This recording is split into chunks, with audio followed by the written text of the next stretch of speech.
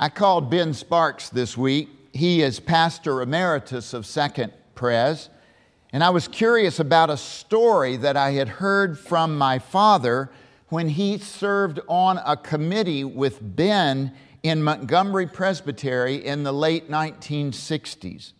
Someone said this morning, you can't be in the old Southern Church and not know one another. It's sort of true. So Ben and Annette had just returned from 2 years in Scotland when, in 1968, Ben accepted the call to serve as the director of the Roanoke's Presbyterian Community Center. Ben shared that they are now building a new center which will be named for him and for Ted Ehrlich, its founding director. And though that is another story, I rejoice that there are thousands upon thousands of children, youth, and adults whose lives have been transformed through that center. Now, Dad was on the committee on ministry for Montgomery Presbytery and on their search team for a young man who was being interviewed as a candidate for the Presbyterian ministry. This person was to work with Ben at the center located in an older, more impoverished part of Roanoke. As they looked down the street awaiting the candidate's arrival, a massive BMW motorcycle thundered into the parking lot. They wondered what this biker wanted, but their eyes were still searching the street for this new young seminarian. The biker removed his helmet, and a brown ponytail just came cascading down his back towards his blue jeans. The committee was on edge as to what he wanted, and I'm sure Ben was watching closely because he knew what was about to happen. Dad shared with me that one of the women on the search committee later said that she thought this man might be a Hell's Angel. "Hi," he said to the group. "I'm Ben Caston. I just arrived from Union Theological Seminary in Richmond. It is good to meet you." Several of them, including my father, just stared in disbelief. I know the presbytery struggled as to whether or not Doug, with his long hair and blue jeans, would be a right match for Presbyterian ministry in Roanoke. This young man who grew up in a quite conservative Christian and Missionary Alliance church definitely was not what the presbytery expected. But Doug impressed them as he joined Ben in providing wonderful outreach and service to the overlooked and underserved children of God within the city of Roanoke. Have you ever made first impressions of a person that are hard to let go? Have you ever judged a book by its cover? We are prone to accept or reject people based on their outward appearance. And I am eternally grateful that God does not do that. God looks at the heart. Do you ever wonder what the disciples felt as they experienced Jesus of Nazareth? Who was this man who had crowds flocking to him? And what was it about Jesus that made grown men drop their fishing nets and follow? What was it about Jesus that led women to ask deep and discerning questions and to be inspired by his presence? Was he really that different from the other religious leaders of his day? Actually, Jesus was. You see, the Jewish leaders of that day wanted to judge a book by its cover. Certainly no one expected the Messiah to come from lowly Nazareth, that insignificant, another word for insignificant is podunk. But I thought if I used that, Podunk town. This Podunk town was definitely an unfit place for the Messiah. You had to go through Samaria to get to Nazareth. The leadership didn't really know that Jesus was actually born in Bethlehem of Judea, fulfilling the Old Testament prophecy found in the book of Micah. Certainly no one expected the Messiah to be so young and rugged and a lowly carpenter. No way. This man is definitely not the Messiah. He would have at the very least studied under Gamaliel, or attended one of the private Jewish schools. A splinter-scarred carpenter with a northern accent? Not on your life. To top that off, when Jesus came along, old Zebedee reported that his sons, James and John, dropped their fishing nets, walked away from the boat, and followed Jesus. What was Zebedee to do now? His own livelihood was at risk. Certainly, this man is not the Messiah, the synagogue's committee on ministry thought. We better keep our eye on him. Mark chapter 1, verse 21 says, "The disciples and Jesus went to Capernaum, and when the Sabbath came, Jesus entered the synagogue and began to teach." So what happens next? What happens with this renegade preacher who comes into town like a long-haired BMW motorcycle riding hippie? Well, here is what happens next. When Jesus opens his mouth to teach, the people are absolutely astonished. Verse 22 says, "The people were astounded at his teaching, for he taught with real authority, unlike the teachers of religious law." Now, Peter Marshall, the Scottish preacher who served as chaplain of the United States Senate from 1947 until his untimely death in 1949, Peter once said about sermons, and I'm not going to do it in his Scottish brogue, I promise.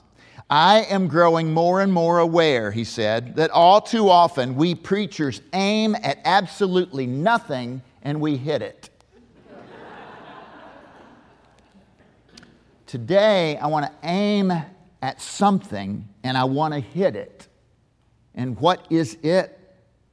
I want to aim at the fact that Jesus of Nazareth, son of Mary and Joseph, born in Bethlehem, had authority in word and deed, and he still has authority for us today.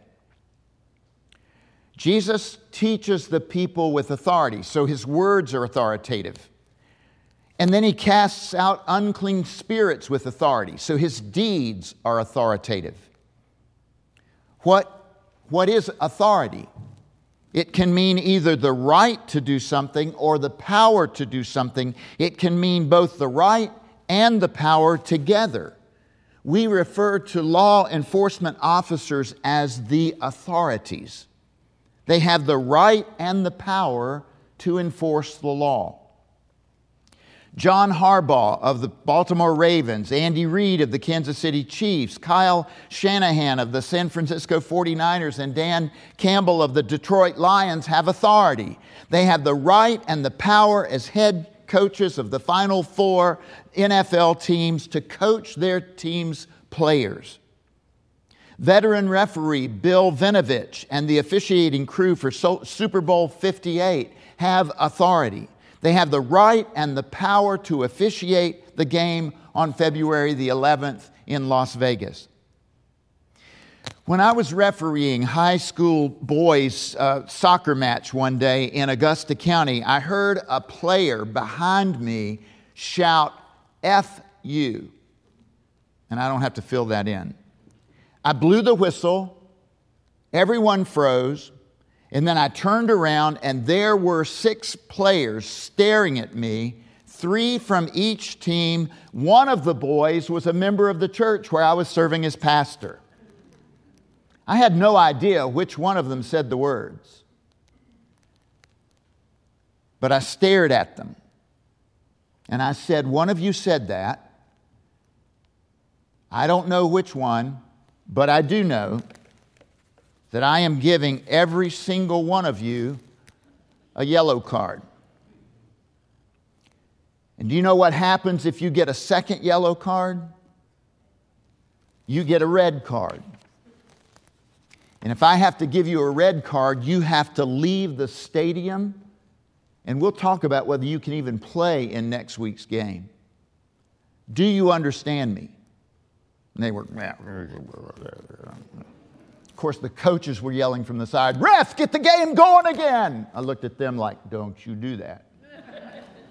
I have a red card I can use on you too." And then the player, I said, "Do you understand me?" And they said, "Yes, sir." I said, "You all are great players. I am loving reffing you. Do your job and I will do mine. Let's play again and play fair, safe, and let's have fun." And I dropped the ball and the game restarted. That's rights and power afforded to a soccer referee. I've not been able to use it with a church session, but it's not that I haven't gone home wishing I could.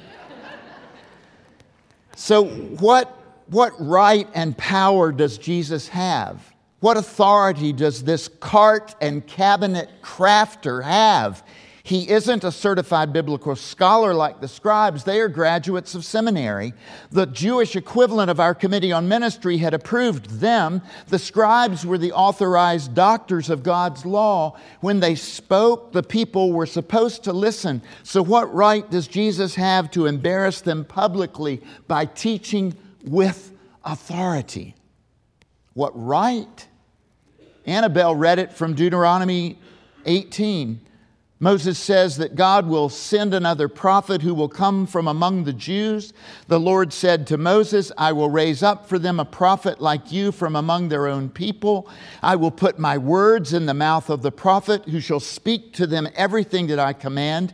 Anyone who does not heed the words that the prophet shall speak in my name, I myself will hold accountable." And he was speaking, of course, of Joshua, who would be the leader after Moses. But it was also a prophetic word applying to Jesus. What right does Jesus have? He is the prophet about whom Moses spoke. God's very words come off of the lips of Jesus. Words like, "You are the salt of the earth. You are the light of the world. I am the good shepherd. I am the way, the truth, and the life. Ask and it will be given you. Seek and you shall find. Knock and the door shall be opened for you. No greater love can you have than this, that you lay down your life for a friend. Go and sin no more. Peace be with you. My peace I give to you. I do not give to you as the world gives to you. Do not let your hearts be troubled and do not let them be afraid." The greatest commandment is this: love the Lord your God with all your heart, with all your soul, with all your mind, with all your strength. And the second is like unto it: love your neighbor as you love yourself. Upon these two commandments rest all of the law and the prophets. The interesting part about our gospel text for today is that it is not what Jesus teaches that is astounding. It is how he teaches. He teaches as one who has the right and the power, who has the authority to teach. I know there is a place for biblical scholarship. It is not lost on me that we often have seminary professors and presidents in the room as I am preaching, and I am so thankful, I am so grateful for the long list of biblical scholars that they represent. I continue to learn from them and from their gifts and their scholarship, but I do recall going to a continuing education event about 20 years ago, and over several days we listened to 4 hours of lectures from a prominent Reformed theologian. Most of what he had to say could have been summed up in 2 paragraphs. Now, the meticulous detail in his writing and in his lecturing is what he was expected to provide to this group of gathered preachers. We need present-day biblical interpreters, and preachers are biblical interpreters. But when we are tempted to think that we have reached the zenith of human understanding and that God is calling us to impart our deep, profound wisdom to a weak and weary world, and I'm looking at myself when I say this, preachers and professors desperately need a fresh dose of Jesus. He teaches with authority. His teaching is clear and concise and convicting. And Jesus' authority is demonstrated not only by His words, but by His deeds. He casts out unclean spirits who, not being bound to this world, recognize Jesus. And they cry out that He is the Son of God, the Holy One of God.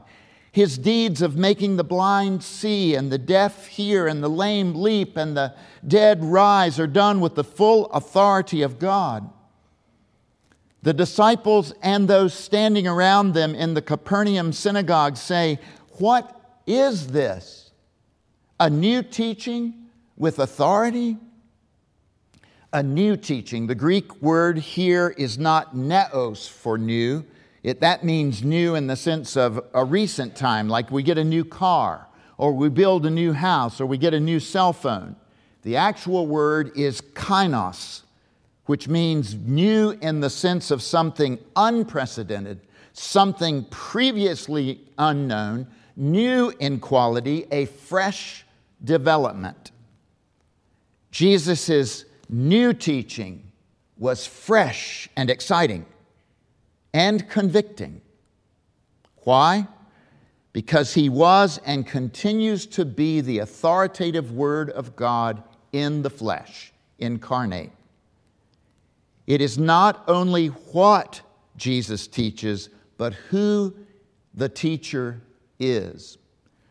J.B. Phillips' translation of Mark chapter 1, verse 28 reads, "And Jesus' reputation spread like wildfire throughout the Galilean district." The early disciples in their first steps with Jesus are confronted with who He is, someone new, unprecedented in His authority. And they have to decide if they believe that He is truly the Holy One of God, the anointed Christ, the Messiah. My friends, I hope with God's help that I've aimed at something today and hit it. What have I aimed at? It is this. We have to decide if we believe that Jesus is the Holy One of God. If we are going to let Jesus speak and act with authority in and through us, we must believe who He is. The question for all of us is, do we believe Jesus is the Holy One of God, the Christ, the one who came with the authority to change the world? Do we? Let us pray. Take Thou ourselves, O Lord, heart, mind, and will. Through our surrendered souls, Thy plans fulfill. We yield ourselves to Thee, time, talents, all. We hear and henceforth heed Thy sovereign call. Amen.